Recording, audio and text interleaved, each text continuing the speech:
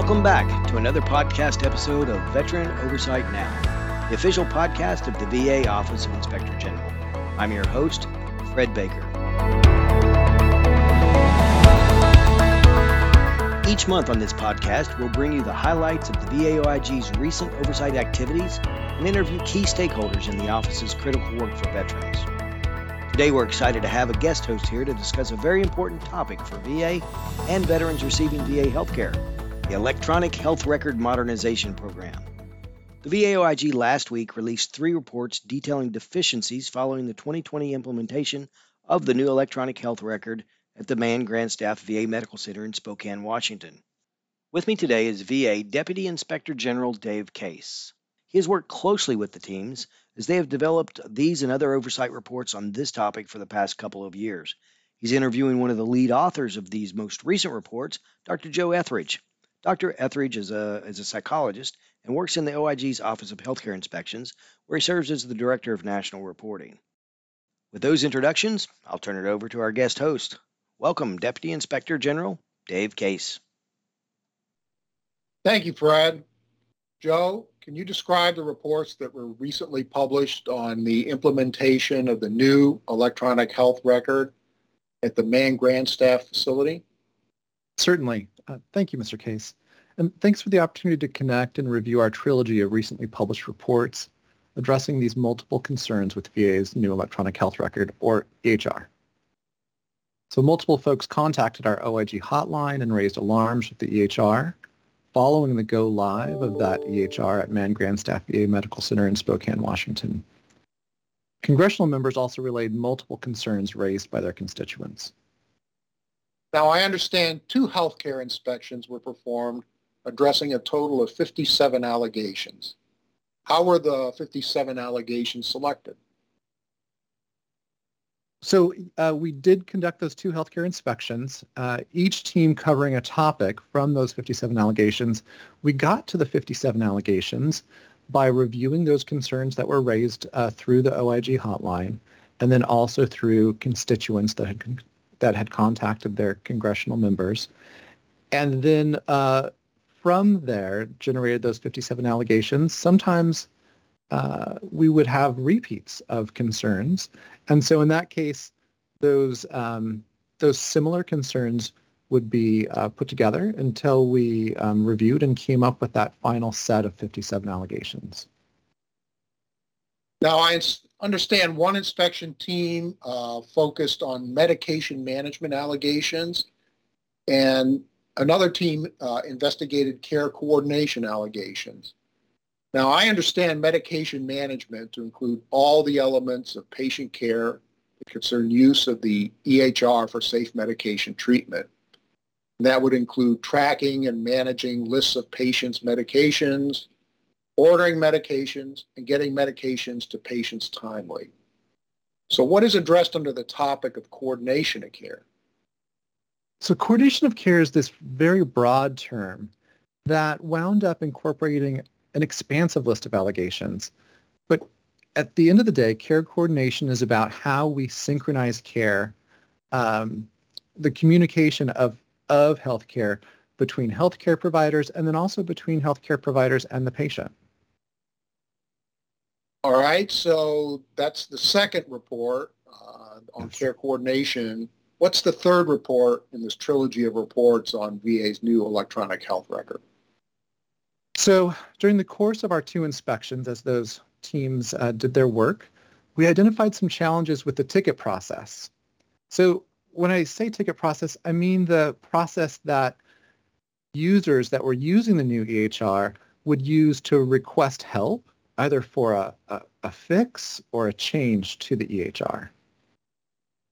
So in addition to looking at and identifying concerns with the ticket process, we also found that by identifying underlying factors to that large group of allegations, it helped us to further understanding, helped further our understanding of the allegations. So as a result, we completed a third report that discussed those two key issues. First, what were the challenges to the ticket process? And then second, what were those underlying factors for the 57 allegations? So for the trilogy, there were a total of 6 recommendations to Veterans Affairs. All of these recommendations were directed to the Deputy Secretary. Why were they directed to the Deputy Secretary? 2 reasons. So first, Congress has made that office, the Office of the Deputy Secretary, the accountable official for the VA's EHR modernization effort. Second, we found that during our inspection work that these issues were systemic. They weren't tied specifically to Spokane, and therefore our recommendations should go to the Deputy Secretary. Well, now, once the determination of allegations was completed in June of 2021, was there a determination of whether the allegations were substantiated or not? There was. And I think that brings up an important point. So when VA responded to our trilogy in early March of 2022, nearly a year and a half following go live, VA stated that it had coordinated to address only 3 of the 21 substantiated and unresolved allegations cited in the medication management report, and only 5 of the 16 substantiated and unresolved allegations in the clinical coordination report. Bottom line is that the allegations we found as substantiated and unresolved largely remained unresolved as we record this today. Now, what was done to investigate these allegations? I think it's an important point to emphasize the efforts we go to accurately understand and evaluate allegations. The inspection teams from January to August 2021 conducted more than 30 interviews, ranging from the frontline staff there at Mann-Grandstaff VA Medical Center to senior leaders in VA's Office of Electronic Health Record Modernization. We also gained access to the EHR problem ticket system and analyzed trouble tickets. The analysis included tickets from VA and Cerner from go live through March 31st, 2021. New EHR end users placed over 38,700 tickets. To better understand the allegations, we identified some key terms for each of those 57 allegations, and then 2 healthcare inspectors checked and cross-checked 4,094 tickets that we identified through our keyword search. Our reports focused on tickets related to the allegations. We did not attempt to address all the concerns with the new EHR identified by facility staff. Now, as part of this process, were you and your staff working on this able to visit the Mann-Grandstaff facility? I'd like to add that some members of the inspection team have been involved in oversight work for EHR modernization now for a number of years. Prior to the pandemic, we had made visits to the Mann-Grandstaff VA Medical Center in Spokane, Washington. And then in January 2021, our Deputy Assistant Inspector General visited Mann-Grandstaff at the invitation of the former Acting Undersecretary of Health, Dr. Stone. And I think this is a really important point. We found that facility leaders and staff remain undeterred and dedicated to taking care of patients despite the added burden of COVID-19 pandemic stressors and the challenges with the new EHR. Now, the first report on medication management addressed 23 allegations. Did these allegations break down into more general categories? They did. In the report, we grouped those allegations into 3 categories. The first was data migration, the second, medication orders, and then finally the third, medication reconciliation. An example of the data migration category was an allegation we substantiated that found that when healthcare providers prescribed a medication, they could be presented with a long list of options for just one medication, but that a bunch of those medications might not even be available at the facility. Now, in reviewing the report, I see the report has a screenshot of this list of medications. But can you describe the challenge this long list of medications creates? I can. So imagine you're at a restaurant and the menu includes 50 listings for cheese pizza. Some versions of the cheese pizza have 12 slices. Some might have 10, but they're all very, very similar. You're not sure which one to choose and you make your order. However, it turns out that you've ordered a version of the cheese pizza that the restaurant doesn't even have. That's one of the challenges healthcare providers faced with prescribing. Now, how is it that you can have something on the menu, one cheese pizza, but it's not available? It's a good question. And it comes down to, at the end of the day, a menu that isn't accurate, a list of medications that doesn't accurately reflect what's available at the facility. And that's one of the challenges that our prescribers there at Mann staff faced. So tell me how many of the allegations on data migration were substantiated? So we substantiated all 4 allegations that were related to data migration, and we found that all were unresolved at the time of our inspection. For the medication orders category, we substantiated 10 of the 12 medication order allegations, and again found that they were all unresolved at the time of our inspection. An example would be the finding that nurses were able to order medications without the medication orders being reviewed and approved by the medical provider. That third category, medication reconciliation, I think deserves a little bit of a preface to better understand what we're talking about. So a healthcare team reconciles the list of a patient's medications to ensure the team and the patient have an accurate accounting of medications a patient's prescribed. It was alleged that medications disappeared from the reconciled medication list, and medication lists were inaccurate following reconciliation. We wound up substantiating all 7 of those medication reconciliation allegations, and again found they were all unresolved at the time of our inspection. Well, to me, the bottom line is that you found that 21 of the allegations concerning medication management were substantiated but unresolved. How did those 21 substantiated but unresolved allegations translate into the 2 recommendations for our medication management report? So one recommendation was the same for this report as well as the care coordination report that we'll cover next. We made a recommendation that the VA Deputy Secretary ensure that those substantiated and unresolved allegations be reviewed and then addressed. And VA concurred with that recommendation for both of the reports. Now, to follow along here, I understand that the second recommendation in the medication management report was that the Deputy Secretary ensure medication management issues related to the new electronic health record that are identified after the inspection be reported to the Office of Inspector General for further analysis. Yes, that's it.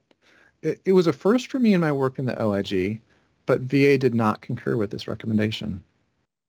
Now, to me, VA's decision to non-concur with this recommendation raises real issues.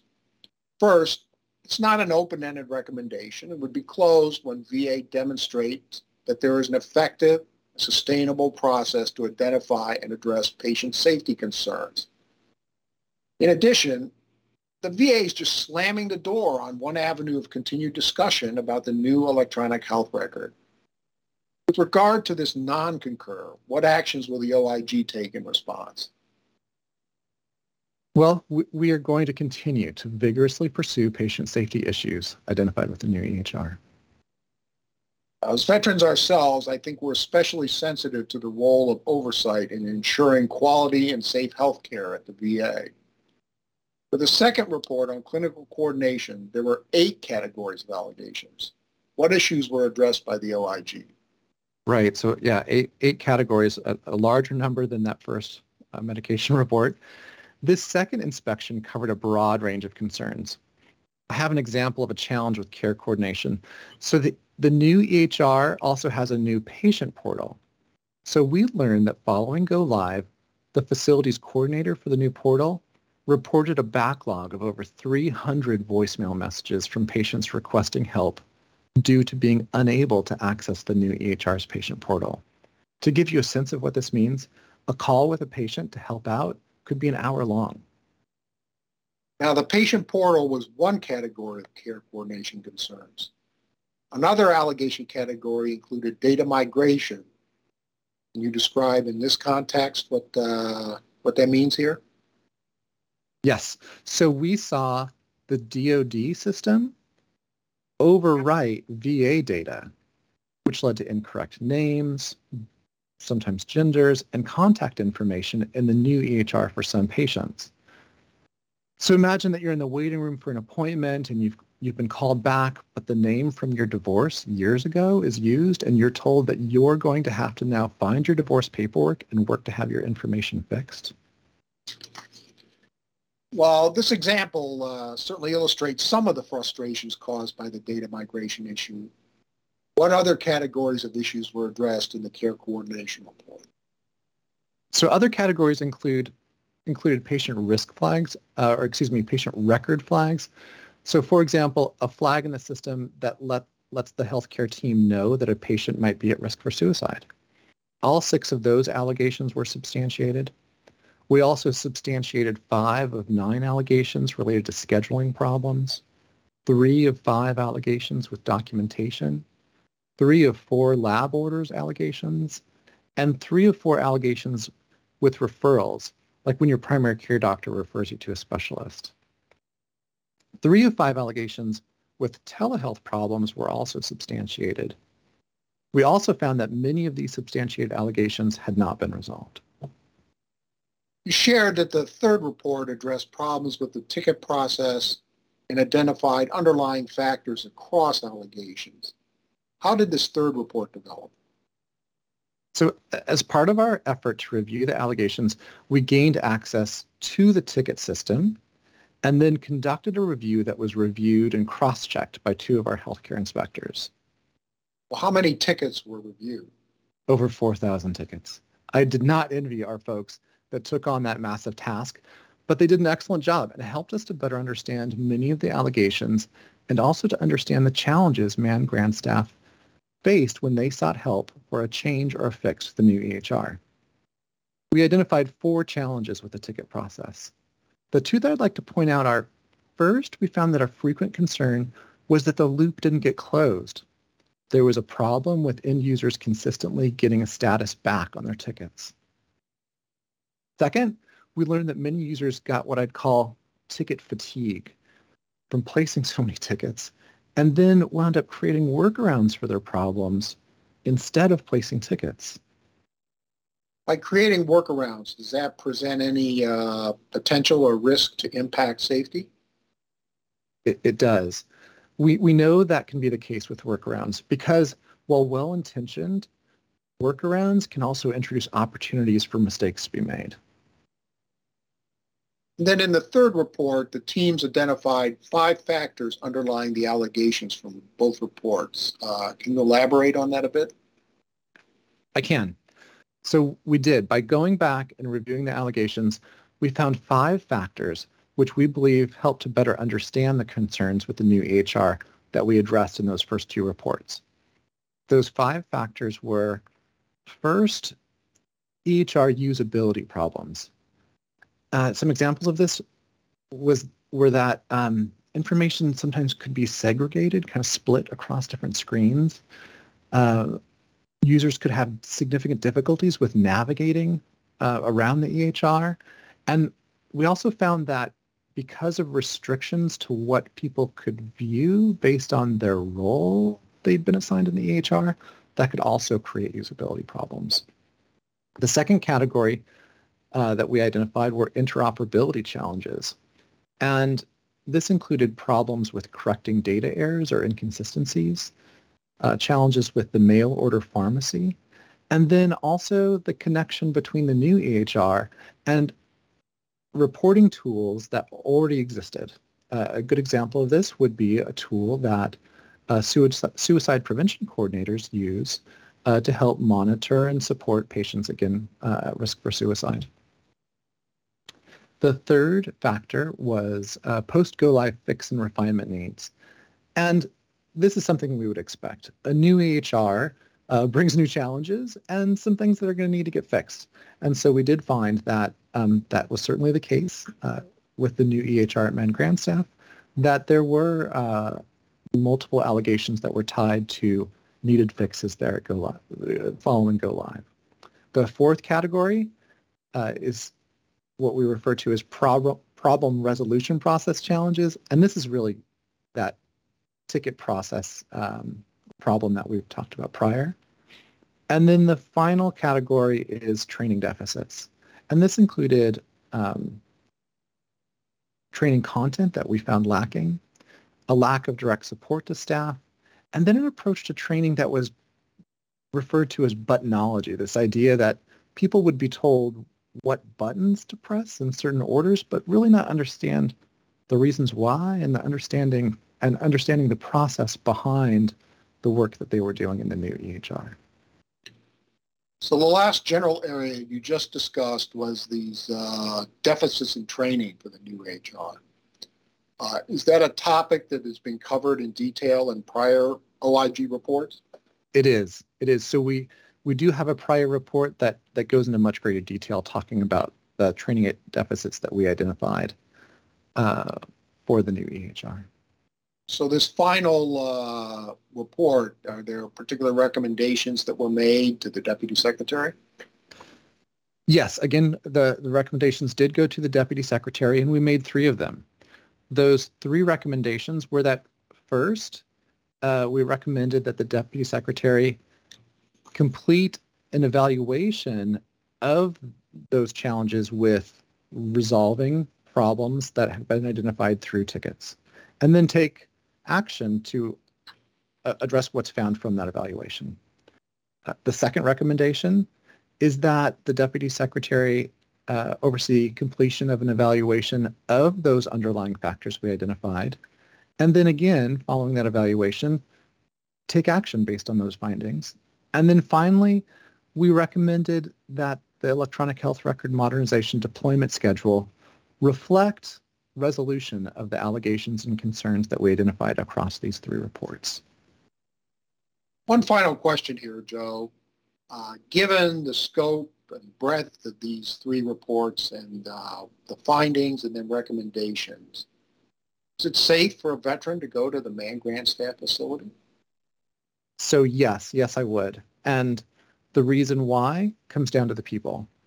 So as a individual who receives his care through the VA, I consistently am impressed by the dedication and the quality of care that I receive from the folks that work at the VA. And so for that reason, I know that despite some of the challenges that we've identified through this report, that the people working at VA facilities are going to ensure and do their best to make sure that I and other veterans receive quality, safe care. Well, that's really much appreciated. So thanks, Joe. This has been a really helpful discussion, I think. And for everyone, these 3 reports are now available through our OIG website. And folks should know that the OIG podcasts are produced by OIG staff. You'll find other OIG podcasts in the media section of our website. Well, thanks again to Deputy Inspector General Dave Case and Dr. Joe Etheridge for being willing to come on the podcast. I hope you found it interesting and informative. With that, I'll turn the podcast over to co-host Adam Roy, who will highlight some of our more meaningful oversight work completed in February. Take it, Adam. Thanks, Fred. Here's some of the VA OIG's highlighted work for February 2022. If you want to read all of monthly highlights for February, check them out on our website. Go to the homepage, select the Publications tab, and click on Monthly Highlights. I'm going to start with some congressional testimony. On February 3rd, Dr. Julie Korviak, our Deputy Assistant General for Healthcare Inspections, she testified before the House Veteran Affairs Subcommittee on Health. Her testimony focused on the findings and recommendations from the OIG's 5 published Vet Center inspection reports. These reports identified a need for continued VA leadership engagement at all levels and greater attention to training, internal controls, and oversight. In response to questions, Dr. Korviak discussed the need for better documentation of Vet Center processes and an improved record-keeping system. The Vet Center Inspection Program is a relatively new program to the VA OIG, and Dr. Korviak actually joined us recently on Veteran Oversight Now, our official podcast, where she discussed the Vet Center Inspection Program, often called VCIP. In the episode, host Fred Baker and Dr. Korviak discuss her journey from medical student to VA doctor to leading teams conducting oversight of VHA. She introduces the new VSIP program, detailing how the VA OIG will inspect roughly 300 vet centers over the next few years. It's an interesting episode. I encourage you to listen to it and check it out. You can find it on our website under the Media tab. I'm now going to share a few updates to investigations our agents pursued. In the first, as a result of a joint investigation by multiple federal agencies, including our very own VA OIG Northeast and Northwestern Field Office, government contractor Trimark USA agreed to pay a record $48.5 million settlement to resolve claims related to fraudulent procurement of small business contracts intended for service-disabled veterans. The company, based in Mansfield, Massachusetts, provides kitchen and food service equipment to federal customers. This settlement constitutes the largest ever False Claims Act recovery based on allegations of small business contracting fraud. Job well done, VA OIG investigators. So some background here. Between 2011 and 2021, Trimark identified federal set-aside contract opportunities for small businesses to bid on using their set-aside status. They helped them prepare their bids, helped set prices to propose, even ghost wrote emails for those companies to send to government officials to make it appear as though the small businesses were performing the work. And they also concealed their involvement in the contract. To quote VA Inspector General Michael Missel, the Department of Veteran Affairs, Office of Inspector General, is committed to identifying and stopping those individuals who misappropriate an opportunity meant solely for our nation's veterans with disabilities. We appreciate the exhaustive efforts of our law enforcement partners and both U.S. Attorney offices in this collaborative effort. Here's another case update. A New Jersey man pleaded guilty for his role in a healthcare fraud scheme. From 2014 through 2016, he conspired to commit healthcare fraud against the government by unnecessarily prescribing and billing for compound medication through a VA vendor and a co-conspirator pharmacy. The pharmacy received over $8 million in reimbursements through federal healthcare programs. In a third case, a veteran pleaded guilty to assault with a deadly weapon. The VA OIG and Las Vegas Metropolitan Police Department investigated that on multiple occasions, this veteran threatened to kill himself and VA employees during calls to the VA hotline, White House VA hotline, and VA crisis line. On one occasion, the veteran said he possessed weapons, had the knowledge to build chemical weapons, and established a timeline to start killing people. In another case, the owner of a telemarketing company, as well as multiple durable medical equipment supply companies, was sentenced in the Middle District of Florida to 15 years in prison for his role in 2 consecutive conspiracies to commit healthcare fraud. Beginning around January 18th to around April 2019, the defendant and his co-conspirators generated medically unnecessary physician orders via a telemarketing operation for durable medical equipment. Now, to avoid scrutiny, the defendant spread the fraudulent claims across 5 storefronts operated under his ownership and control. This scheme led to about $25 million in fraudulent claims submitted to Medicare, resulting in approximately $12 million in payments. Then in April 2019, the storefronts were subject to search warrants and a civil action under which, among other ramifications, ordered the defendant and his 5 storefronts from engaging in any further healthcare fraud conduct. Undeterred, he and other conspirators carried out a similar conspiracy using 3 new storefronts and different telemedicine vendors. This second conspiracy caused approximately $12 million in additional fraudulent claims to be submitted to Medicare, resulting in approximately $6.3 million in payments. And finally, in another case, a veteran received 12 months in prison and 3 years of supervised release after previously pleading guilty to influencing, impeding, or retaliating against a federal employee by threatening a family member. A VA OIG investigation determined that the veteran sent a threatening text message to his VA social worker's government-issued cell phone after he was discharged from the government-provided housing. The veteran threatened to kill the social worker's family members because he blamed the social workers for his removal from the program. Now to published reports. In February, the VA OIG Office of Audits and Evaluations published an independent review of VA's Special Disabilities Capacity Report for fiscal year 2020. Some background. Every year, VA must report to Congress on its capacity in 5 areas. 1. Spinal cord injuries and disorders. 2. Traumatic brain injury. 3. Blindness. 4. Prosthetics. And 5. Mental health issues. The requirement was established to ensure that VA's capacity to serve disabled veterans does not fall below 1996 levels. In turn, the VA OIG is also required to report to Congress on the accuracy of this VA report. Our review team identified some minor errors, inaccuracies, and inconsistencies which persisted from the fiscal year 2019 report. However, nothing came to the review team's attention that would lead the OIG to believe the information in the fiscal year 2020 capacity report was not otherwise fairly stated and accurate. VA officials reported that they will address the errors, such as those related to reporting data on discrete intensive care teams for veterans with serious mental illness, in future capacity reports. It was also noted that VA officials were unable to correct the fiscal year 2020 report in response to the errors the OIG identified in its review of the fiscal year 2019 report, because VA submitted its 2020 report before the OIG issued its review of VA's fiscal year 2019 report.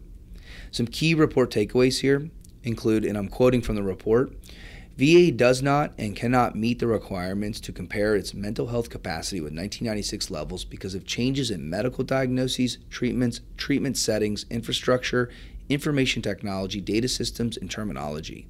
Furthermore, even if VA could compare capacity to 1996 levels, such reporting would not provide Congress with assurance that VA's capacity is adequate to provide care to these high-risk veterans. The OIG believes that Congress would be better informed by modernizing the reporting metrics to assess VA's capacity to provide care for veterans with spinal cord injuries and disorders, traumatic brain injuries, blindness, or mental illness, and those who need prosthetics and sensory aids. Find the full report on our website. In a second report, the VA OIG conducted a healthcare inspection at the Martinsburg VA Medical Center in West Virginia. This report assessed 2 allegations. 1, failure to schedule a care in the community COVID Priority 1 cardiology consult within VHA requirements, and 2, delays in consult scheduling caused by inadequate staffing. The OIG substantiated both of these allegations. Specifically, the report outlines that staff did not schedule the consult within 30 days. However, the patient did not experience an adverse clinical outcome based on the delay. The patient's cardiology consult was among a backlog of nearly 4,000 consults in an active unscheduled status. Several factors contributed to the backlog and mismanagement of the consult process. Taken from the report, and I'll quote here, the facility consistently failed to meet 90% of active consults scheduled within 30 days, one of the national metrics used to help manage care in the community consults. Despite failing to meet this metric, the facility did not have an improvement action plan in place as required by the Office of Community Care. In addition, staff lacked awareness and did not make use of available reports to track and manage consults. The report further detailed that in response to the increased volume of consults and high demands to schedule appointments urgently, the facility created several workarounds in an attempt to meet expectations. These workarounds, which included the misuse of COVID Priority 1 designation and the use of unstandardized guidelines, created more confusion with an already complicated process. Inadequate staffing with the care in the community service caused scheduling delays as well. The VA OIG found that facility had frequent staff turnover, which may have been attributed to the lack of appropriate training and lack of alternative work options during the pandemic. The OIG made 8 recommendations. Find this report and others on our website. That's it for February's highlights.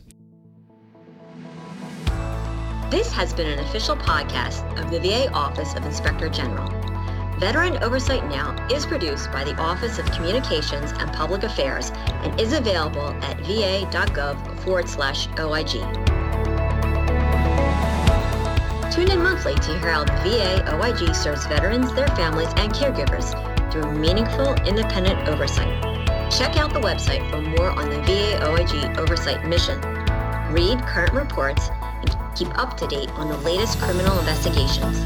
Report potential crimes related to VA, waste or mismanagement, potential violations of laws, rules, or regulations, or risks to patients, employees, or property to the OIG online, or call the hotline at 1-800-488-8244. If you are a veteran in crisis or concerned about one, call the Veterans Crisis Line at 1-800-273-8255. Press 1 and speak with a qualified responder now.